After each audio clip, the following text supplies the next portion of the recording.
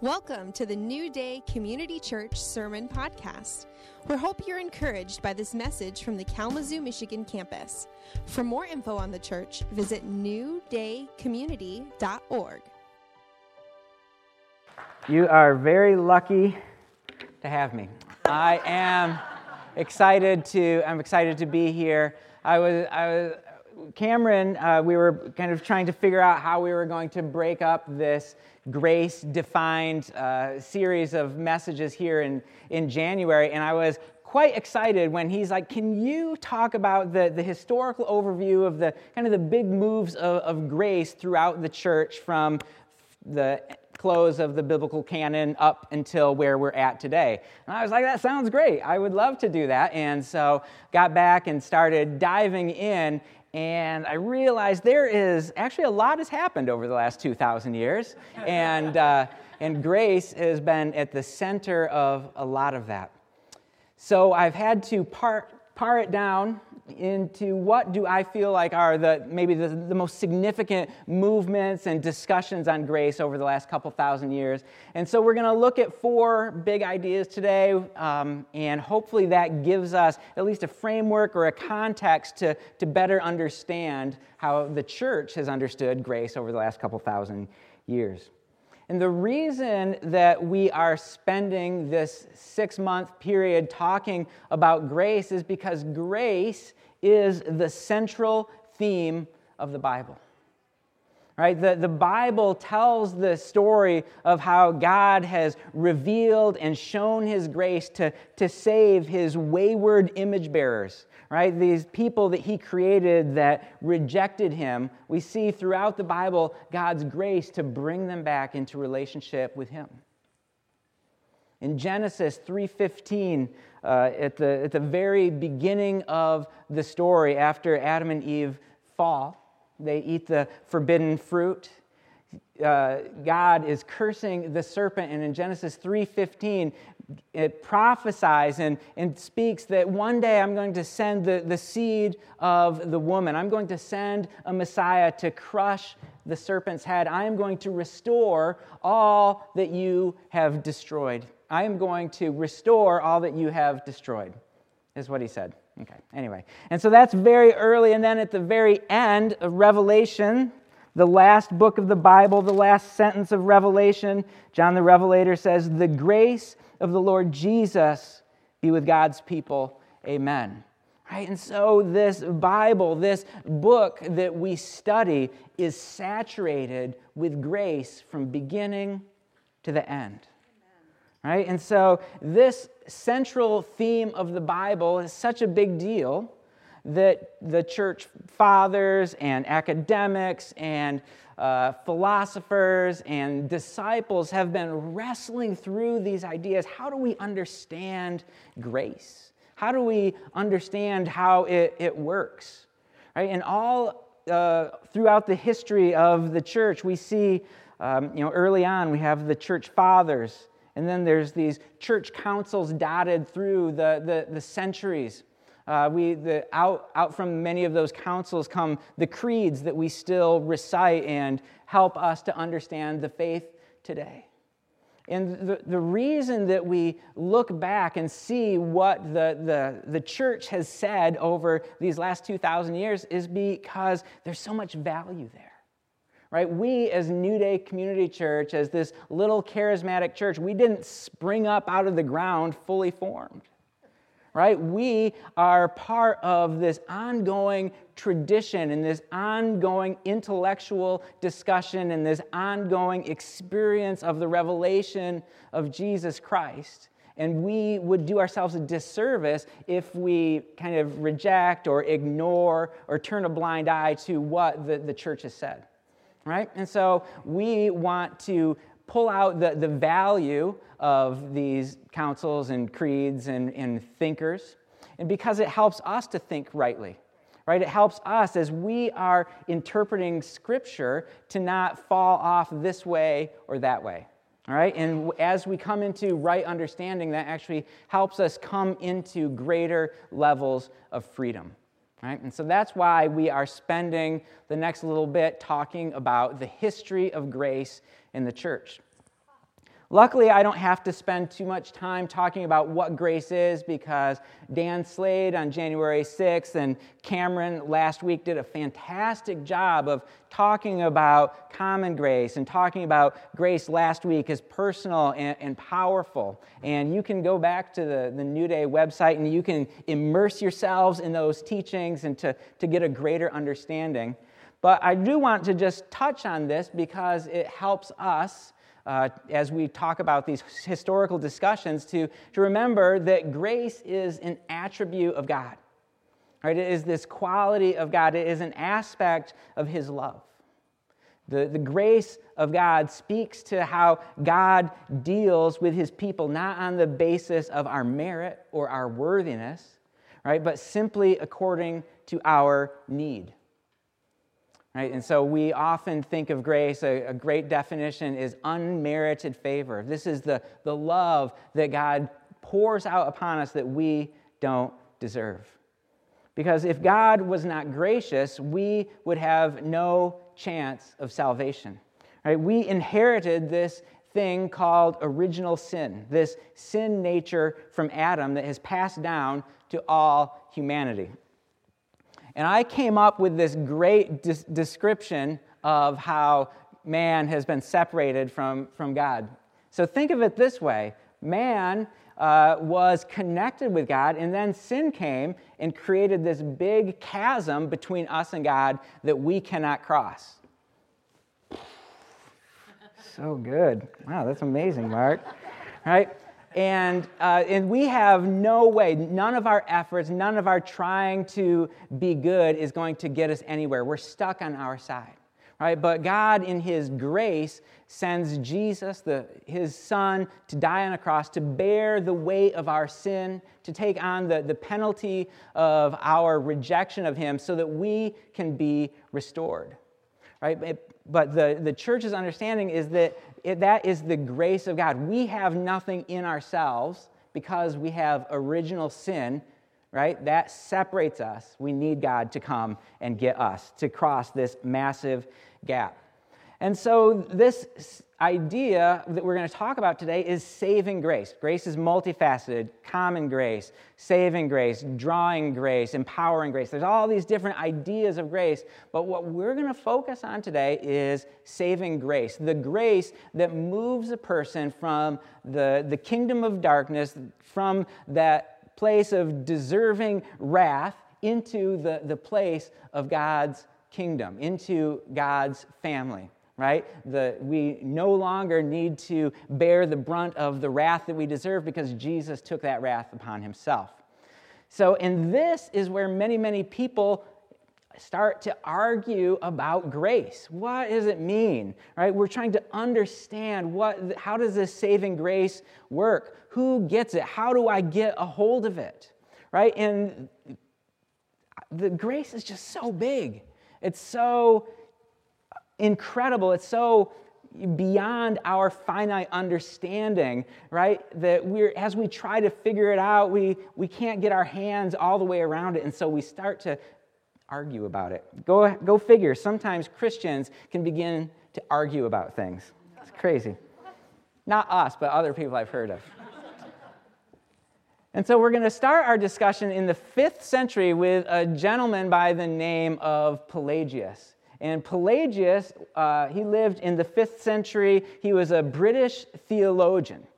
And the thing that stands out, and the reason that we want to talk about Pelagius, is that he had this idea that man does not have original sin.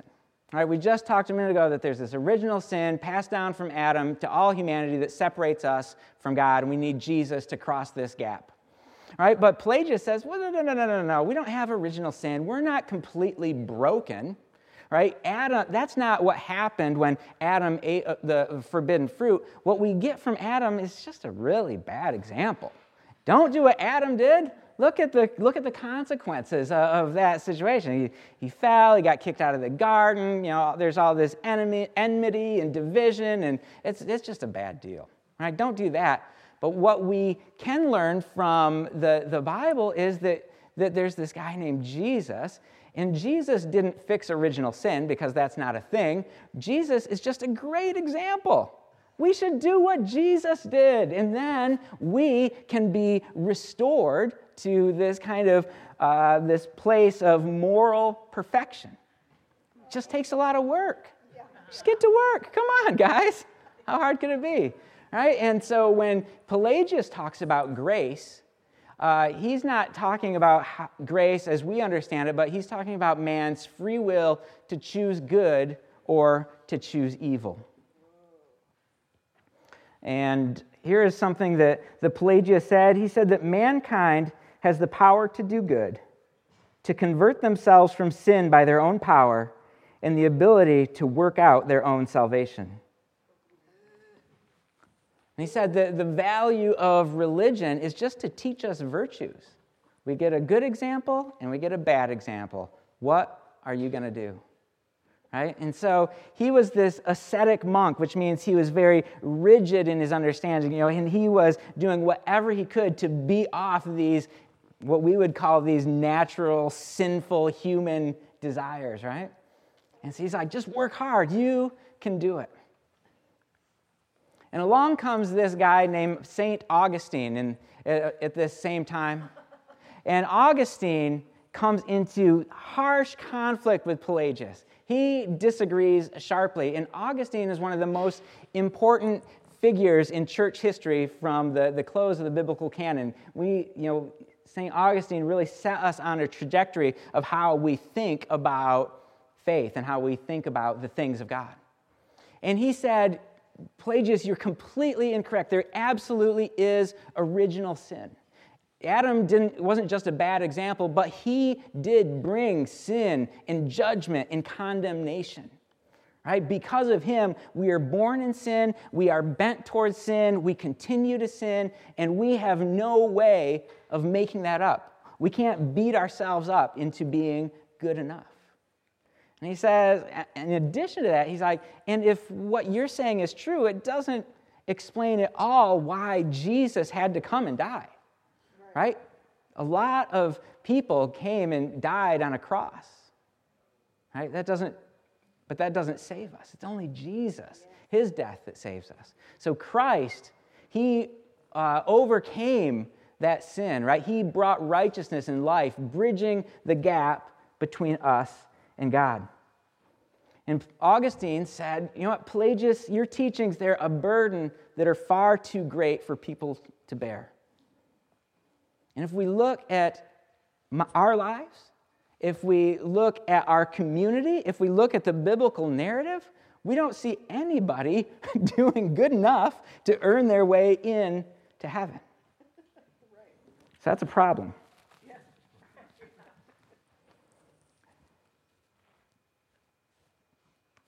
Okay, so I had a lot of notes that I had to pare down here. So this is the short 35-minute version of this teaching. Our friend Augustine said, men are a mass of sin.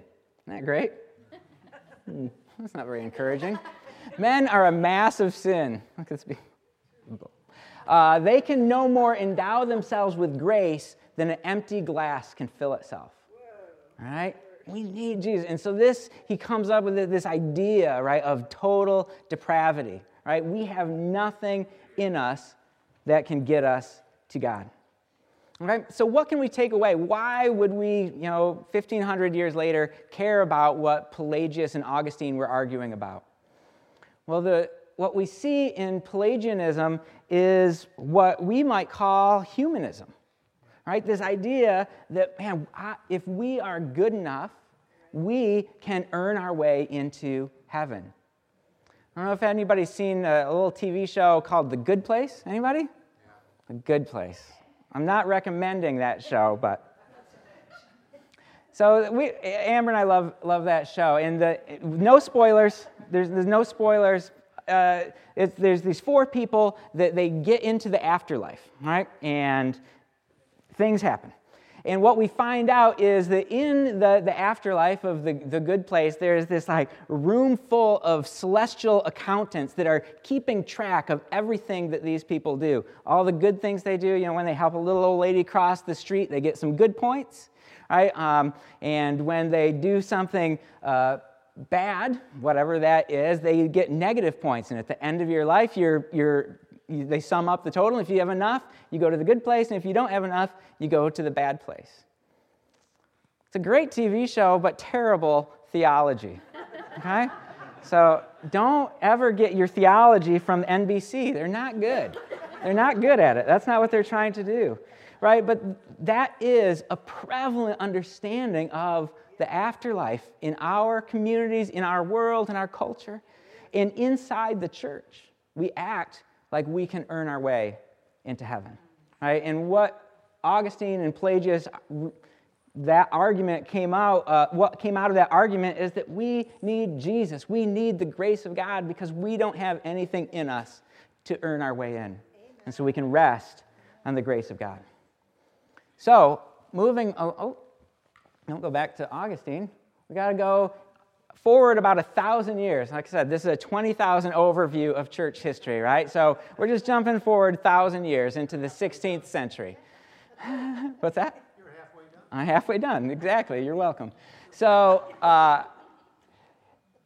in Catholicism, and this is a quick aside. We're in no way slamming Catholicism or modern-day Catholics. We love our Catholic brothers and sisters, but grace happens to be one of the areas where we have some disagreement, okay?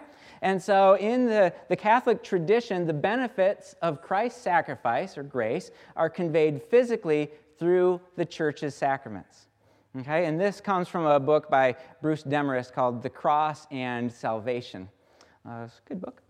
And so there's this idea that there is this treasury or this storehouse of grace that the Catholic Church had control of, and they could, through the sacraments like the Lord's Supper or baptism, or the Catholic Church has 7 different sacraments as opposed to Protestant Church has 2 sacraments. As you partake of those sacraments, right, they can dispense a little bit of grace into your account. Okay? Great. The baptized person, according to Demarest, is justified as he or she cooperates with the sacramentally infused grace and performs meritorious work. And so where we come into some conflict here is that we're like, man, that's too much work, right? It's just grace, right? And so there's this idea of this reservoir of grace that can be deposited into people's account. So in medieval Catholicism, there is this corruption running rampant in the church. In the 16th century, some priests are going around and they're selling these things called indulgences. Indulgences were a way to reduce the amount of punishment one has to undergo for sins. It may reduce the temporal punishment for sin after death. All right, so what is that saying? That in that tradition, after you die, you go to purgatory to work off any excess sin, and then you move into heaven. All right, I know that is not... You can be understood or you can be accurate. I realize that there's a lot more nuance in the Catholic tradition than this, so forgive me for that. So that's the idea, right? And so in the 16th century, there's some priests selling indulgences. They're saying, man, you know that you've messed up, right? And we all have. But if you just give us, a little bit of gold, give us a few sheep, whatever it is, we can, dispense a little bit of extra grace into your account that's going to move you through purgatory that much faster. Not only that, but we remember your uncle and your grandfather.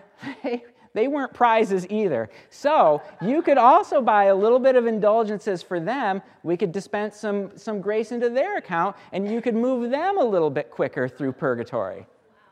Right? And so in this, and this is just one piece of the corruption in the church at that time. And on the scene in this time comes Martin Luther. Right? We love Martin Luther, the great reformer. And in 1517, Martin Luther has some serious disagreements with the Catholic Church. I think that's a fair way to say it. Yeah. And he really opposed this view that grace was some sort of a substance that could be given to people through sacraments. He saw that as too much works. There's too much works involved in that. And he begins moving the understanding of grace back to we are saved by grace alone through faith. You can't add anything else to it. And so this is one of the reasons that he goes up to the Wittenberg Chapel and pounds the 95 Theses on the door, kind of coming against some of the corruption of the church at that time. And that's why the Catholic Church gets so angry, chases him out of the country, right? But he begins the new way of thinking about grace. And he said that human works will avail us nothing. Grace is a free gift. Grace is given freely to those without merits and the most undeserving, and is not obtained by any efforts, endeavors, or works, whether small or great. Even the best and most virtuous of men, though they seek and pursue righteousness with burning zeal. There's nothing we can do. We are depraved, and it's God's grace, and there's nothing we can do to earn God's grace. It is a free gift, and we just have to receive it. All right, so again, what can we take away from medieval Catholicism or this argument, the Reformation in 1517? The Reformation really transformed how we think about grace as a free gift, right? We said, we are saved by grace through faith alone. There's nothing we can add to it. There's nothing that we can do to earn it. And what we can take away, we would all most likely agree with that. We go, yes, that is true, except so often we don't act like it. We agree with it, kind of on this mental level, except I know, not any of us probably, but some other people, they will sin and they repent of that sin, but then feel this need to I need to do this thing so that I can move back into right standing with God, right? Oh, I went out on Friday night, drank a little bit too much, things got out of hand, I need to go to church and repent, and I'm gonna read my Bible real good this week, right? As if, I'm in favor of people reading their Bible, that's great. But the motivation to do it so that we can earn something from God is incorrect. It's just wrong. Or I'm gonna get up every morning early and pray because I want to restore this relationship. No, the relationship's restored. When we repent, when we turn from our sin, God is faithful and just to forgive us. And so we remember Martin Luther and medieval Catholicism because we want to remember that we are saved by grace alone. So then, we can't jump forward another 1,000 years. We're just going to jump forward a little bit later into the 16th century, and we have John Calvin comes along, and he is continuing to think about and write about theology. And this is how he understood and described grace. He said that grace is radically gratuitous. We would agree with that. Uncalled for. It is unwarranted. Grace is not bestowed according to men's deserts. Otherwise, grace would no longer be grace. Right? It's unmerited favor. Number two, he says that grace is effectual. God's will and working can never be thwarted. Right? When God reaches his grace out to somebody, that is going to effect the purpose that he had in mind. Right? And number three, God's grace is secret in its working. The blessings of grace happen through the secret providence of God, whose judgments are unsearchable and his ways past finding out.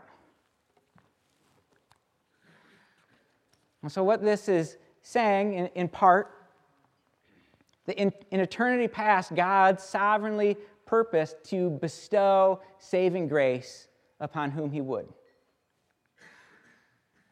And Calvinism, and we'll talk a little bit more about this in a moment, in Reformed theology, there's no such thing as this universal or prevenient grace, this grace that goes out to all people so that anybody can turn their eyes to Jesus, repent, and be saved.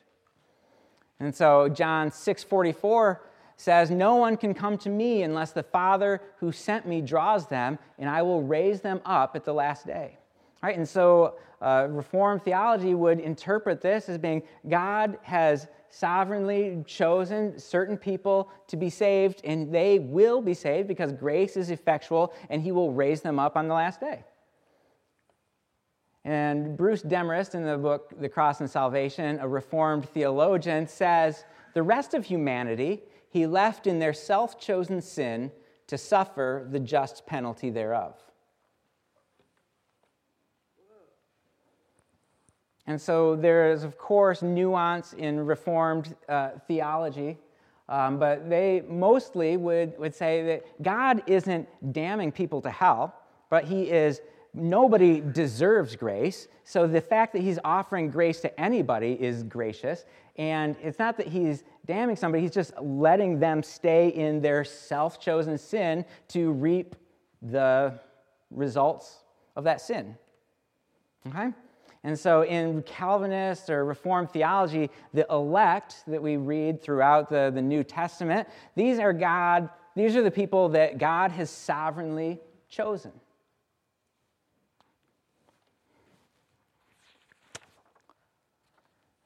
But at this time, another Reformed theologian named Jacob Arminius comes along, and he comes in conflict a little bit with John Calvin's understanding of grace. And so Jacob Arminius, he says that his understanding of grace, that in love, God sent Christ into the world for the purpose of saving all humankind from the ruin of sin. God's goal was to save everybody. God desires the salvation of all people. And so an important verse for our Arminians and people in that kind of theology would be 1 Timothy 2:4. God, our Savior, who wants all people to be saved and to come to a knowledge of the truth. Right? He wants everybody to be saved. Or 2 Peter 3:9, "The Lord is not slow in keeping his promises. Some understand slowness. Instead, he is patient with you, not wanting anyone to perish, but everyone to come to repentance." And so when Arminius saw these verses in the Bible, he's like, man, this just seems like there's conflict, there's tension. I don't know how to resolve this with these other verses that seem to show that God is kind of sovereignly choosing some to be saved. And, is grace resistible or is it effectual? And how does that all, these are the kind of things that he's wrestling with. And so he comes up with this theory and this understanding that we know of as prevenient grace. That there is this grace that comes from Christ's cross that transforms sinners. Right? And Arminius said, he believed in total depravity, but that we could not bridge the gap on our own. But he said that this prevenient grace, or this drawing grace, or this universal grace nullifies the debilitating effects of depravity. Right? And so God deals with that depravity. In number 2, he says, now he restores this ability for humanity to make moral good choices. They can now choose good or choose evil. And the third thing that this prevenient grace does is it brings conviction of sin. Right? We wouldn't even realize how messed up, how fallen, how broken, how far from God, how wide this crevice is without the grace of God.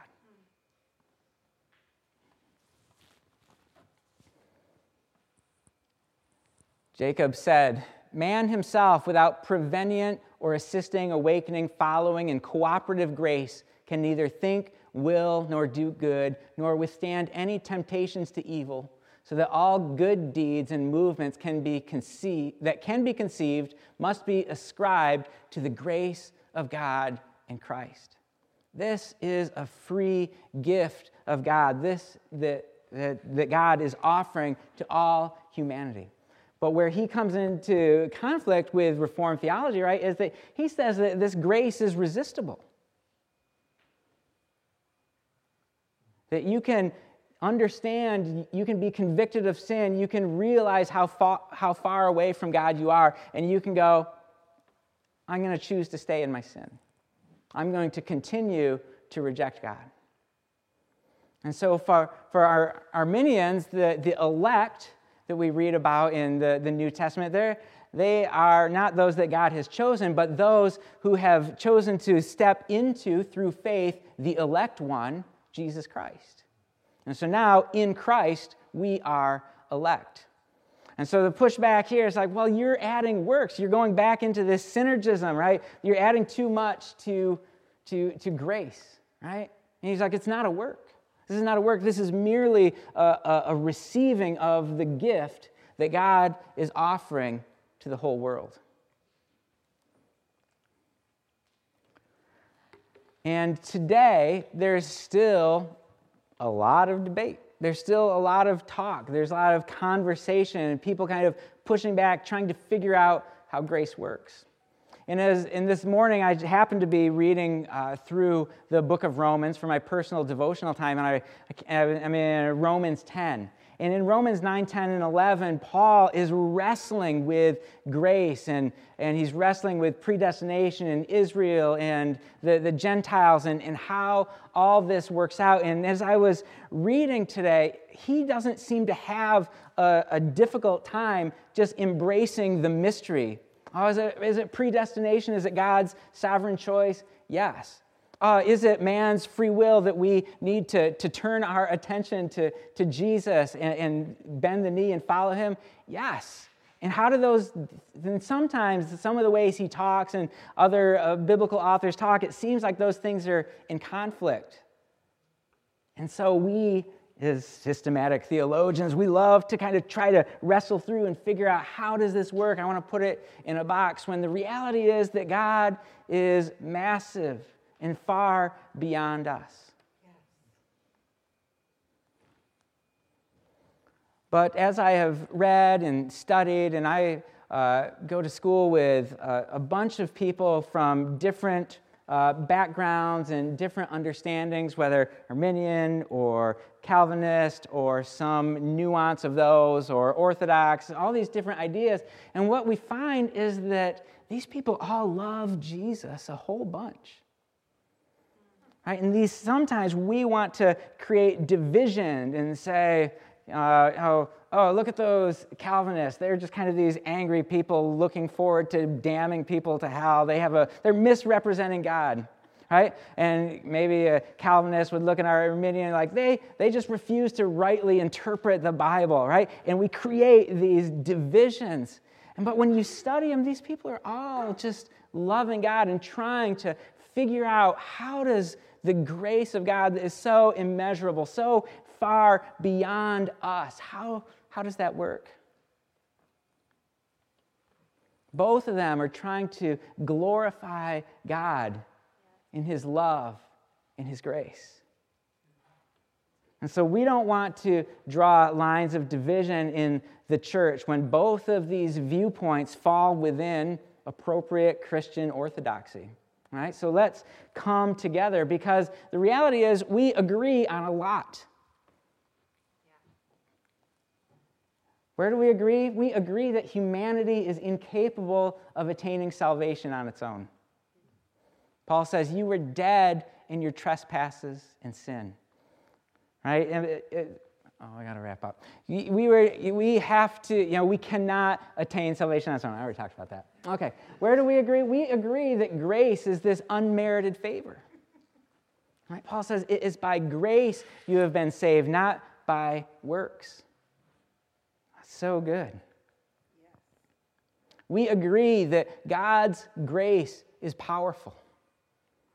Jack Hayford, a Christian author, said, God's grace has the power to bring us from death to life, from failure, guilt, shame, and sin to forgiveness and into relationship with him. All of us who are in Christ today have encountered the power of God's grace. This grace that moves us from a place of death, deserving wrath, into a place of life in love, where we are lavished with grace and mercy. We agree that grace is empowering. Paul, in his first letter to the Corinthians, said, "But by the grace of God, I am what I am." Doesn't that sound like Popeye? I am what I am. Popeye was a cartoon, guys. And his grace to me was not without effect. So, FYI, I'm not recommending that either. "No, I worked harder than all of them," Paul says, "yet not I, but the grace of God that was within me."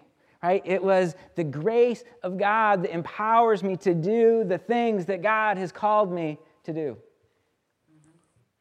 We agree that God's saving grace is entirely His doing.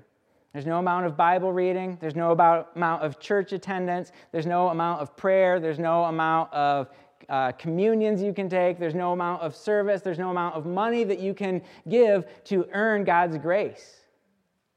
It is just that. It is grace. You're saved through faith, and this is not from yourselves.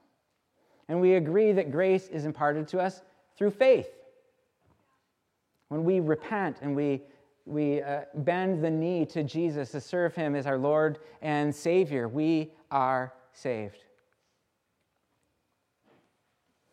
And so that is the super quick 20,000-foot view of the last 2,000 years, what I think are some of the important movements.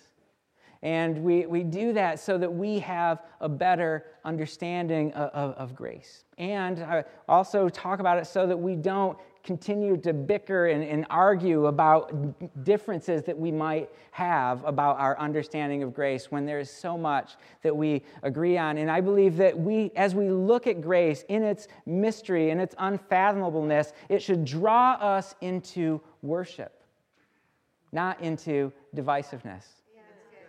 And so as we continue to press on into grace this year, let's let it, even when you don't understand some aspect of it, just look at it like you're looking into the stars of the sky and just go, man, it is so much bigger than I can understand. And I thank you, Lord Jesus, that I am a recipient of your amazing grace.